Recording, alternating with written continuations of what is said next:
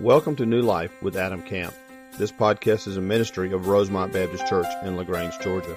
Please visit us on the web at rosemontchurch.org. Enjoy the podcast.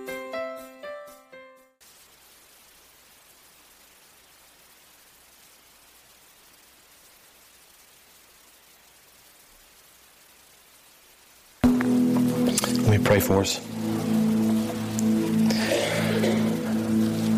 Father, again, we're thankful for the chance, Lord, to study your word. Lord, I'm thankful for the chance to preach the truth of your word. Lord, and I pray as I do every week that this wouldn't just be another thing we do in our week, Lord. It wouldn't just be something we've put on the schedule and we're here because it's Sunday morning. I pray that we would be prepared to hear the truth of your word. I pray, Father, it would be impactful to us. I pray it would be challenging to us. Lord, I pray it would be confronting, Lord, in certain ways and convicting. Lord, I pray that we would never leave after hearing the truth of your word the same. I pray that it would always kind of resonate in our hearts, Father, and we would just understand that there are things we can be doing differently as followers to bring you honor and glory, Lord. So I pray that as we open the truth of your word, you would just speak clearly to us. I pray that through the power of the Holy Spirit, we could understand your words and be transformed more into the image of your Son, Jesus Christ. It's in his name that we pray. Amen. How many of you would say that this is your favorite time of the year? Anybody? Favorite time of the year? 3 people. That's good. All right. It's my favorite time of the year. Even if it's not yours, I love it. Love it. I love the cold weather. I love cold weather. I love all the lights and the decorations. If it were up to me at my house, it would be the Griswold family Christmas at the Camp household. Just thousands of lights. And fortunately, Amy vetoes that every year. It's probably a good thing. But I love the holiday season. I love the sense of excitement. But more than that, I love the opportunity every year to think about and to study and be reminded of the birth of Christ. God becomes man. Do you understand the significance of what that means? Do you understand how rare that is, even within religions of the world, that we claim that the God of the universe stepped down out of heaven and lived among us? Do you understand how rare that is? How strange that is compared to what so many other people believe? The idea that the Lord in all of his glory would step down and live among us. It's a perfect picture of love and mercy and grace. And the birth of Jesus Christ is really at the heart of the gospel, isn't it? Because, see, we're sinful in the way that we live. And because we're sinful, we're separated from the things of the Lord. And so we need somebody to stand in the gap for us. We need somebody to kind of take our place. And if Jesus hadn't been born, then he wouldn't have lived among us. If he hadn't lived among us, he couldn't have lived the perfect life and walked to the cross and taken our sins. And if we didn't have somebody to take our sins, we would be eternally separated from the Lord. What a beautiful picture of the gospel wrapped up in the birth of Christ. C.S. Lewis said it like this: the Son of God became a man to enable men to become sons of God. How beautiful is the picture. How beautiful is the picture of Christ and of his birth and of all he accomplished in the life that he led. You know, so many people look at the birth of Jesus Christ and they think it was one isolated incident, as if it just kind of happened, as if that sleepy town of Bethlehem was not a big deal, as if it was just kind of side note, some sort of a footnote in history. But you need to understand, and we're going to look at the truth of this morning based on the study of the Word. You need to understand that it was so much more than just an isolated event in history. The birth of Christ was God's plan from eternity past to redeem the world back to himself. See, the birth of Christ didn't just happen one sleepy night in Bethlehem. It happened in the mind of the Lord in eternity past. Galatians 4 says it best, when the time had fully come, right? So there's this sense that there's been this plan since the beginning. When everything was right, and when the time had fully come, the Bible says God sent His Son, born of a woman, born under the law, to redeem those under the law, that we might receive adoption to sonship.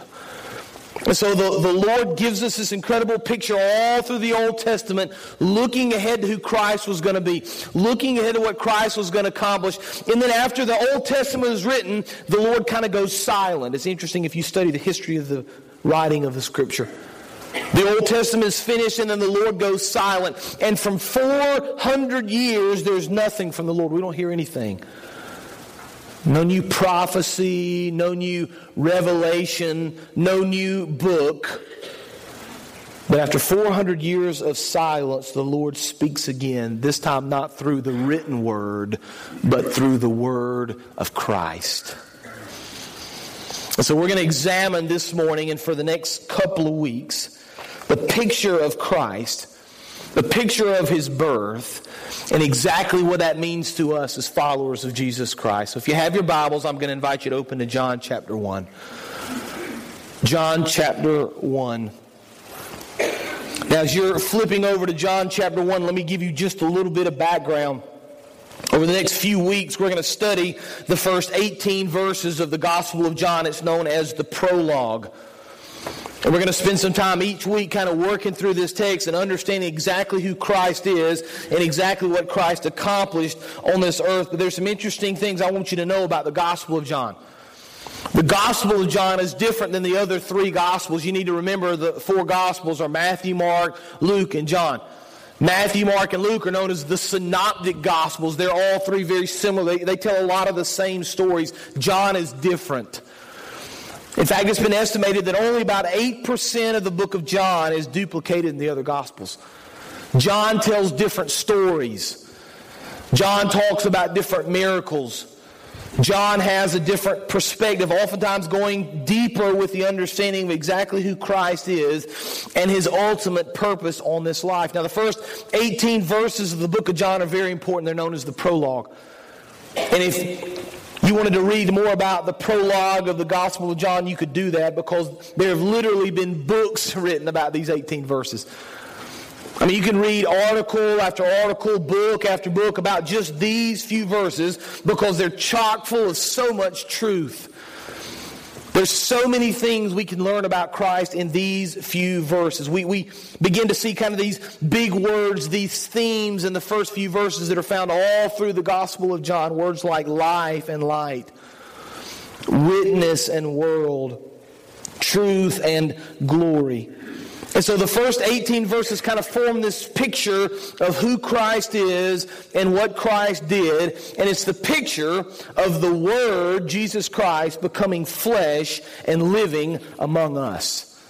And so we're going to delve right in this morning to John chapter 1. We're going to study the first 5 verses. John chapter 1, beginning in verse 1. In the beginning was the Word, and the Word was with God, and the Word was God. He was with God in the beginning. Through Him all things were made. Without Him nothing was made that has been made. In Him was life, and that life was the light of men. The light shines in the darkness, but the darkness has not understood it. Now there's so much truth here. There's so many things we could think about. In fact, you could probably spend week after week after week studying this and understanding it, but there's some big truths I want you to see. Let's kind of take a step back and let's understand kind of the big picture of what John wants us to see in this text. And here's the first truth, number 1. The birth of Jesus Christ wasn't the beginning of the story. The birth of Jesus Christ wasn't the beginning of the story. Too many people see the birth of Christ, as I said a few minutes ago, as an isolated event. As if the Lord just kind of woke up one morning and decided He was going to send His Son to die on the cross for our sins. In fact, what you see scripturally is from the beginning of time, God had a plan. From the beginning of time, God had a plan to send Christ to redeem His people, to save them from their sins. Now let's kind of take a step back here just for a second and let's understand something about these few verses. We're looking at the first 5 verses, but I want to point something out to you in verse 14. Skip down, if you would, to John 1:14. The first couple of verses in the prologue speak of the Word. The Word was with God. The Word was God. In the beginning was the Word. John 1:14 says this, the Word became flesh and made His dwelling among us. We have seen His glory, the glory of the one and only who came from the Father, full of grace and truth. So we understand by studying verse 14 that the Word is referring to Christ. And so we could reread John 1:1 like this. In the beginning was Jesus Christ. And Jesus Christ was with God. And Jesus Christ was God. We see that Christ in this text is eternal, right? In the beginning was Jesus Christ. It didn't say in the beginning He was created. It doesn't say in the beginning He was thought about. It doesn't say in the beginning the Lord began to consider Christ. It says in the beginning was Christ. Now we see this theme in other portions of Scripture. For example, Hebrews chapter 1 verse 8. About the Son He says, your throne, O God, will last forever and ever, and righteousness will be the scepter of your kingdom. Hebrews 13:8, Jesus Christ is the same yesterday and today and forever. Revelation 1:8, I am the Alpha and the Omega, who is and who was and who is to come, the Almighty. See, Jesus Christ has always been, and the Lord, through Jesus Christ, has always had a plan. Now, I don't know about you, but I have the opportunity some weekends to do things around the house, right? I kind of have a list of things I need to do. Whether it's fix things or clean things, you know the list, right? There's kind of a list of things you need to work through. And if you're anything like me, I go into maybe a Saturday with kind of big plans, right? I'm going to get these 5 things accomplished. I'm going to build this, fix this, clean this. And I'll start working on one project, and then I'm bad about doing this. I'll remember that I've got something else I got to do. So I'll start this project, right? You ever done that? And you got tools, you got tools laying out everywhere, and you kind of leave those tools because you remembered something else, and you go back, and so you start working on this other project. And then as you work on this project, you remember, I got to clean that. So you kind of leave it. And before long, there's like these little spots, these little tools and little work you're doing. And finally you get back to this one and maybe you don't finish it. Things get in the way or a tool breaks. Or you got to go buy a piece of equipment. My plans never work out like I want them to work out. The Lord's plans always work out like He wants them to work out. Nothing happens by accident in the Lord's plans. Nothing happens by kind of happenstance. Nothing is kind of last minute. The Lord says, in the beginning was the Word, and the Word was with God, and the Word was God. From the very beginning, the Lord had a plan in mind for you. He had a plan in mind for me, and He planned on accomplishing it through Christ. And that's very interesting what John does here. I want to kind of think through this just for a couple of minutes, and I want to kind of walk into some detail because I think it's just so fascinating and interesting. John uses the word, word. Right? Bring up verse 1 again if you would for me, please. In the beginning was the Word, and the Word was with God, and the Word was God. And we ask ourselves the question, why wouldn't He just say Christ? I mean, He's referring to Jesus. We see that in John 1:14. Why wouldn't He just say in the beginning was Christ? Why does He use this word, word? Well, in the original language, in the Greek, the word is logos.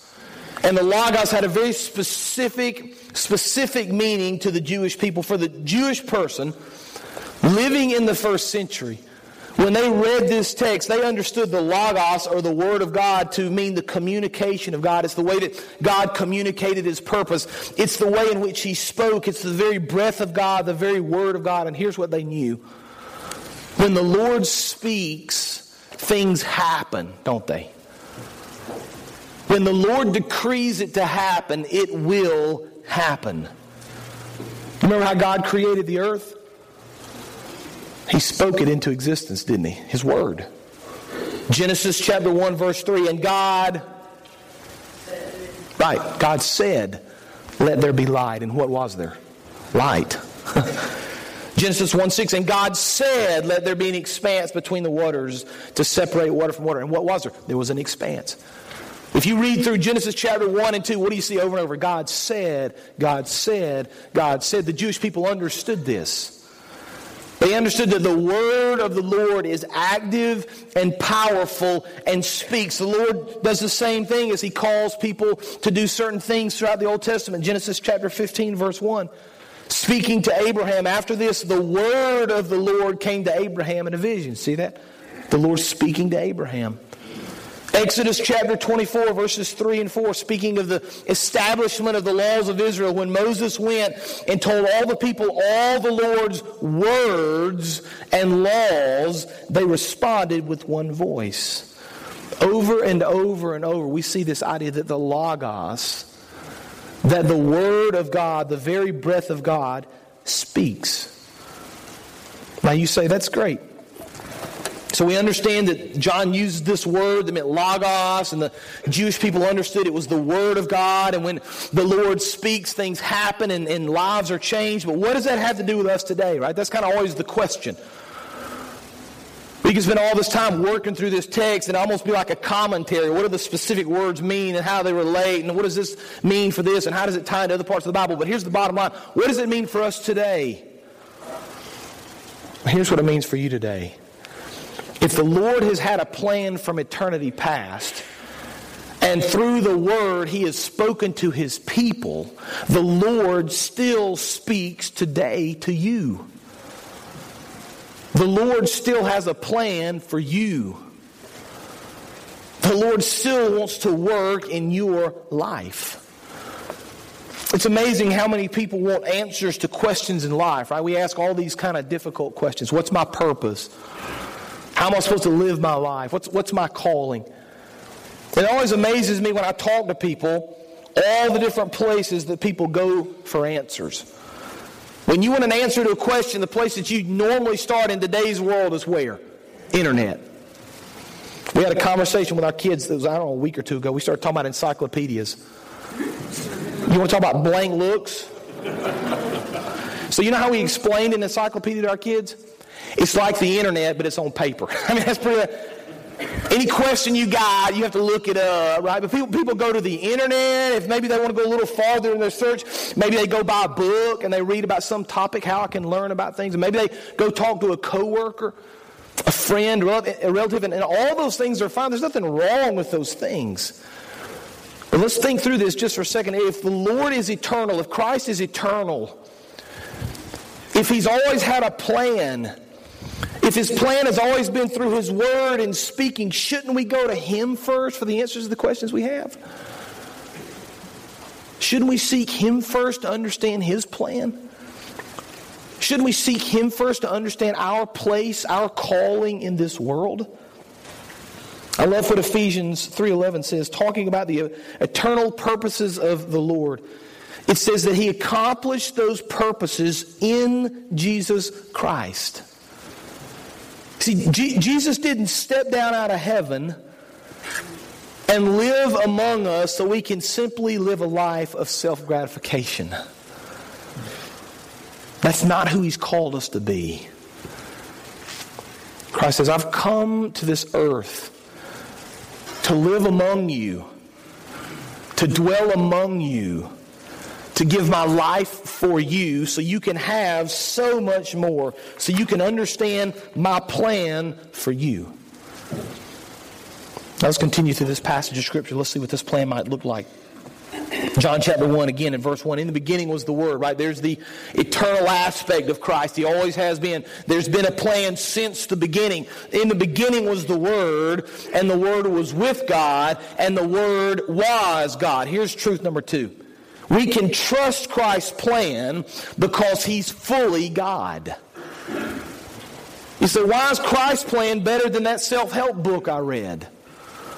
Why is Christ's plan better than what my friend says? Why is Christ's plan better than my plan? Very simply, Christ is God and we're not. He understands the beginning from the end. He understands the path you're going to take. He understands the decisions you're going to make, and He wants to guide you and lead you and direct you. Now, I want you to understand this. Bring that verse back up, if you would, please, very clearly. If you're ever asked to defend the deity of Christ, you should go to John chapter 1, verse 1.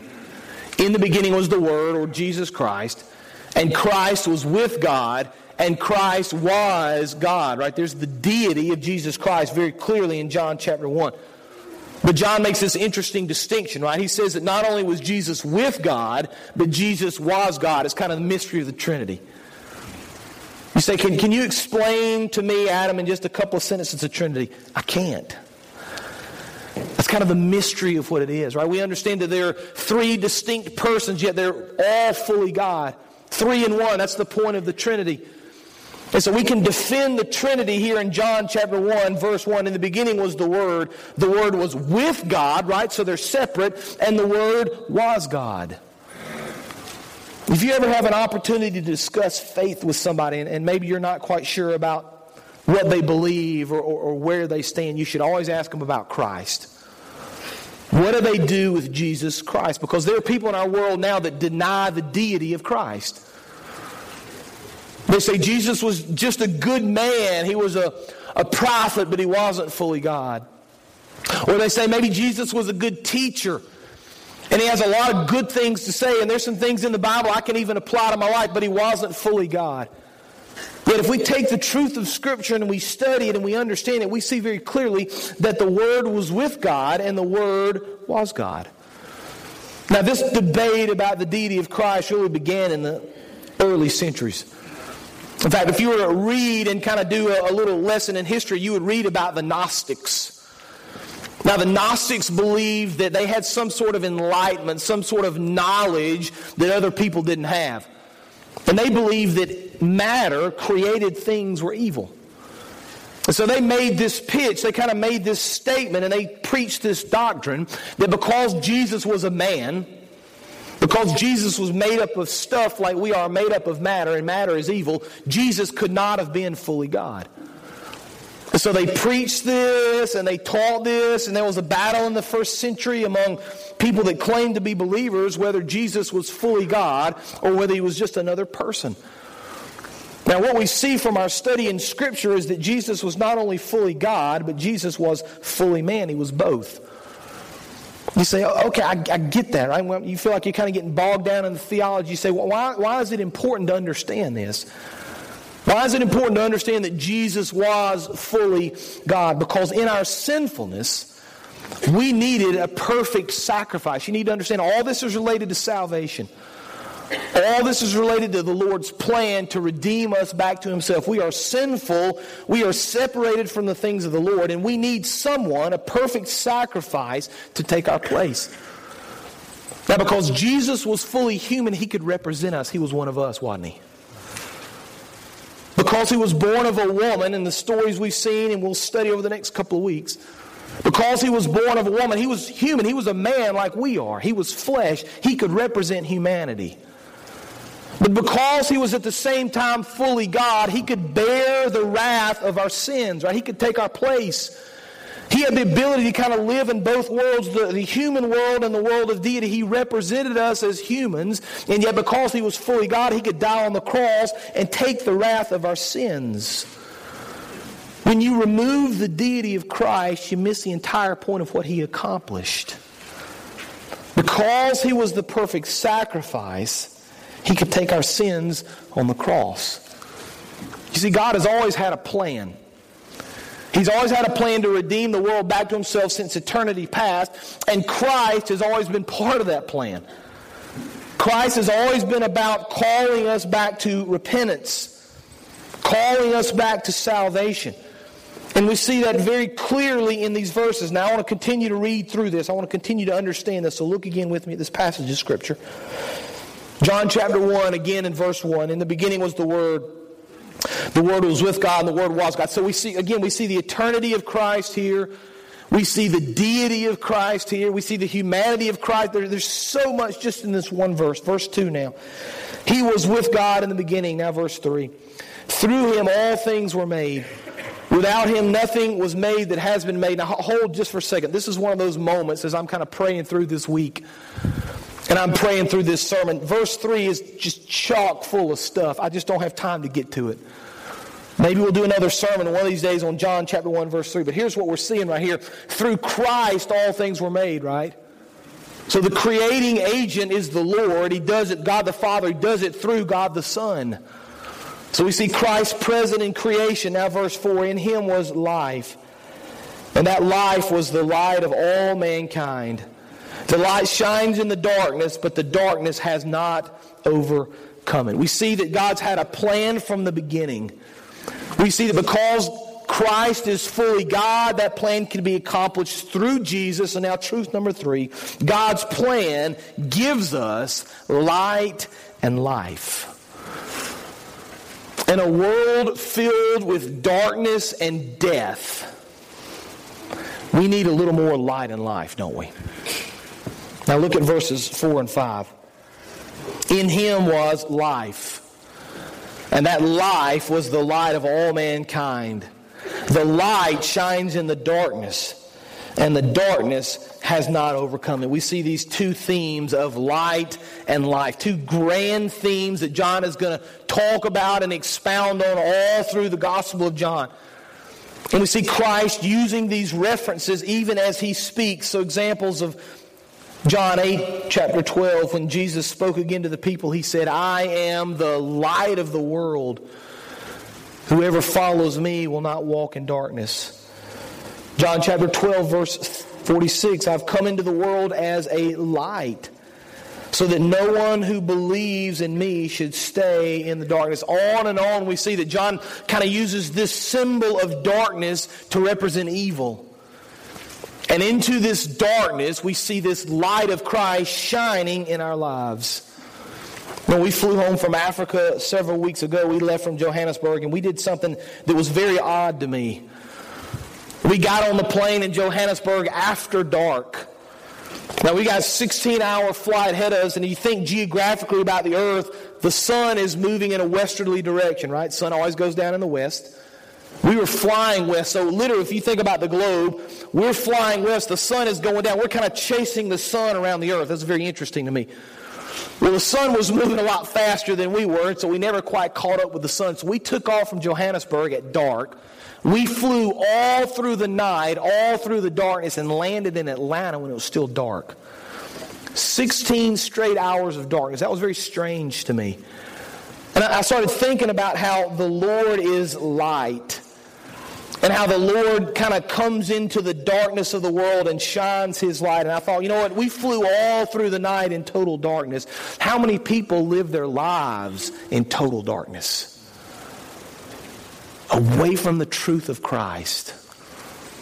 Away from His light. Away from His hope. Away from redemption. Christ says, I've come to earth to bring light into the darkness. I've come to earth to give you this hope, to give you this plan, to redeem you back to the things of the Lord. And yet I wonder, even within this congregation, even within my own heart, how many of us struggle with darkness? How many of us struggle with darkness in our thoughts? Our thought world, right? Where we live and what we think and the visions we see in our minds. How many of us struggle with darkness there? How many of us struggle with darkness in our actions? Maybe things we want to do, we're drawn towards this darkness. How many of us struggle with darkness in how we treat other people? How many of us struggle with darkness in the use of our time or our money? How many of us struggle with darkness in our desires, the things we want to do? The things we desire to do when we think nobody else is looking. Christ says, I've come to give you light.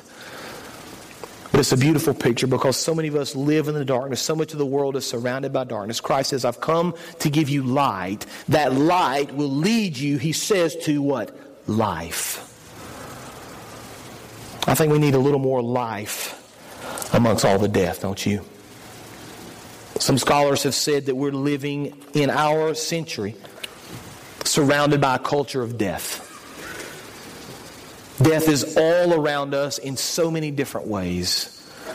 Christ says, I've come to give you light, and that light will lead you to life. John 14:6. Jesus answered, I am the way and the truth and the what? You say it. Life. No one comes to the Father except through me. Jesus offers hope and light and life in the middle of great darkness. You know, for the first time in history, I want you to hear this interesting stat. For the first time in history, 1 out of every 2 people live in a city. First time in history. In fact, if you notice statistically, the urban centers of our world are growing at a pretty rapid rate. It's estimated that by about the middle of this century, the vast majority of the world will live in some sort of a city. Rural living, as a lot of you live and love, is kind of going away. People are just migrating to cities.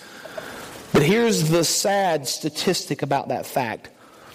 Of all the people that live in cities all around the world, it's estimated that 860 million of those city dwellers reside in slums.